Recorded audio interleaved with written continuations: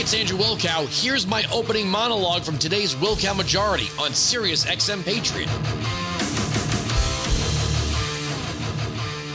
I'm still confused as to why this lieutenant who was in uniform and prepared to identify himself as a member of the U.S. military would feel the need to continue. If in any jurisdiction the police pull you over and you just keep driving, well, they're going to think something's up. Now, this is obviously a traffic stop gone bad. But when you're refusing lawful orders, police officers are going to raise their voice. And if you continue to refuse lawful orders, they're going to increase the amount of force they use to get you to comply. This seems like another one of these interactions that would have easily been cooled off if the driver, regardless of his status or race, had just pulled over and given his license and insurance. Weintic 695 Patriot 957-2874. This goes on, this goes on, this goes on. I don't know a single jurisdiction in America where you could just continually ignore lawful orders when you're interacting with law enforcement. These interactions don't have to go this way. They simply don't. Now, again, one officer was fired. The department felt that he overstepped his bounds of authority. These interactions do not have to go this way. They simply don't. And 99% of police officers have the utmost respect for the military and active duty members. But again, simply saying, look at me, I'm in the military. Anybody could say that, and people do it all the time. Weintic 695 Patriot 957-2874. But it feels like this is a thing now. This is a thing now for some people to just resist for the point of resisting, knowing full well their resistance is going to cause an unnecessary escalation. I know nothing of Lieutenant Nazario's record. Nothing at all. I will give him the benefit of the doubt and assume that he is a great member of our military. But this seems like it was escalation unnecessarily. Now again, should police officers, in the case of a simple vehicle stop, then again, we saw the assassination of a police officer this past weekend by a drug dealer on a routine traffic stop. When you watch a video as uncomfortable, and the Blaze has it, of a man literally exiting the vehicle, and instead of handing the officer his license and registration, he pulls out a gun and shoots the officer at point blank range. The officer was treating it as a random, routine traffic stop. The man exited the vehicle and shot the officer. What do you think that does to officers when they see that and they pull over the next routine traffic stop? Police officers are human beings. They are human beings with all the faults and failures of human beings.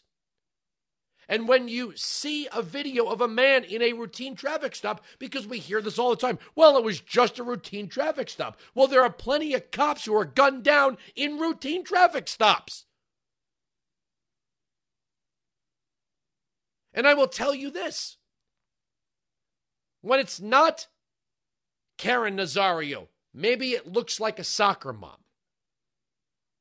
If a police officer serves on the force long enough, they see it all. A drug mule could be a woman in a minivan with 2 screaming kids. You see it all. And people say, well, why did you pull over that soccer mom and make her exit the vehicle? She's just a soccer mom. Well, that soccer mom might be a drug mule, might be a kidnapper. We don't know. You ask any Border Patrol agent, you ask any Big city police officer, now small town sheriff's deputies, you sit down with a police officer and ask them to start telling you stories, and they'll tell you bizarre stories that if you're not in law enforcement, and I'm not, you probably won't believe. The truth is, police officers see people, by and large, at their absolute worst. And here's the difference between observing a video of a police officer and being a police officer. You get to turn the video off. They do this every shift. Now, that's not to say that there's a controversy in every shift, but nobody likes being pulled over.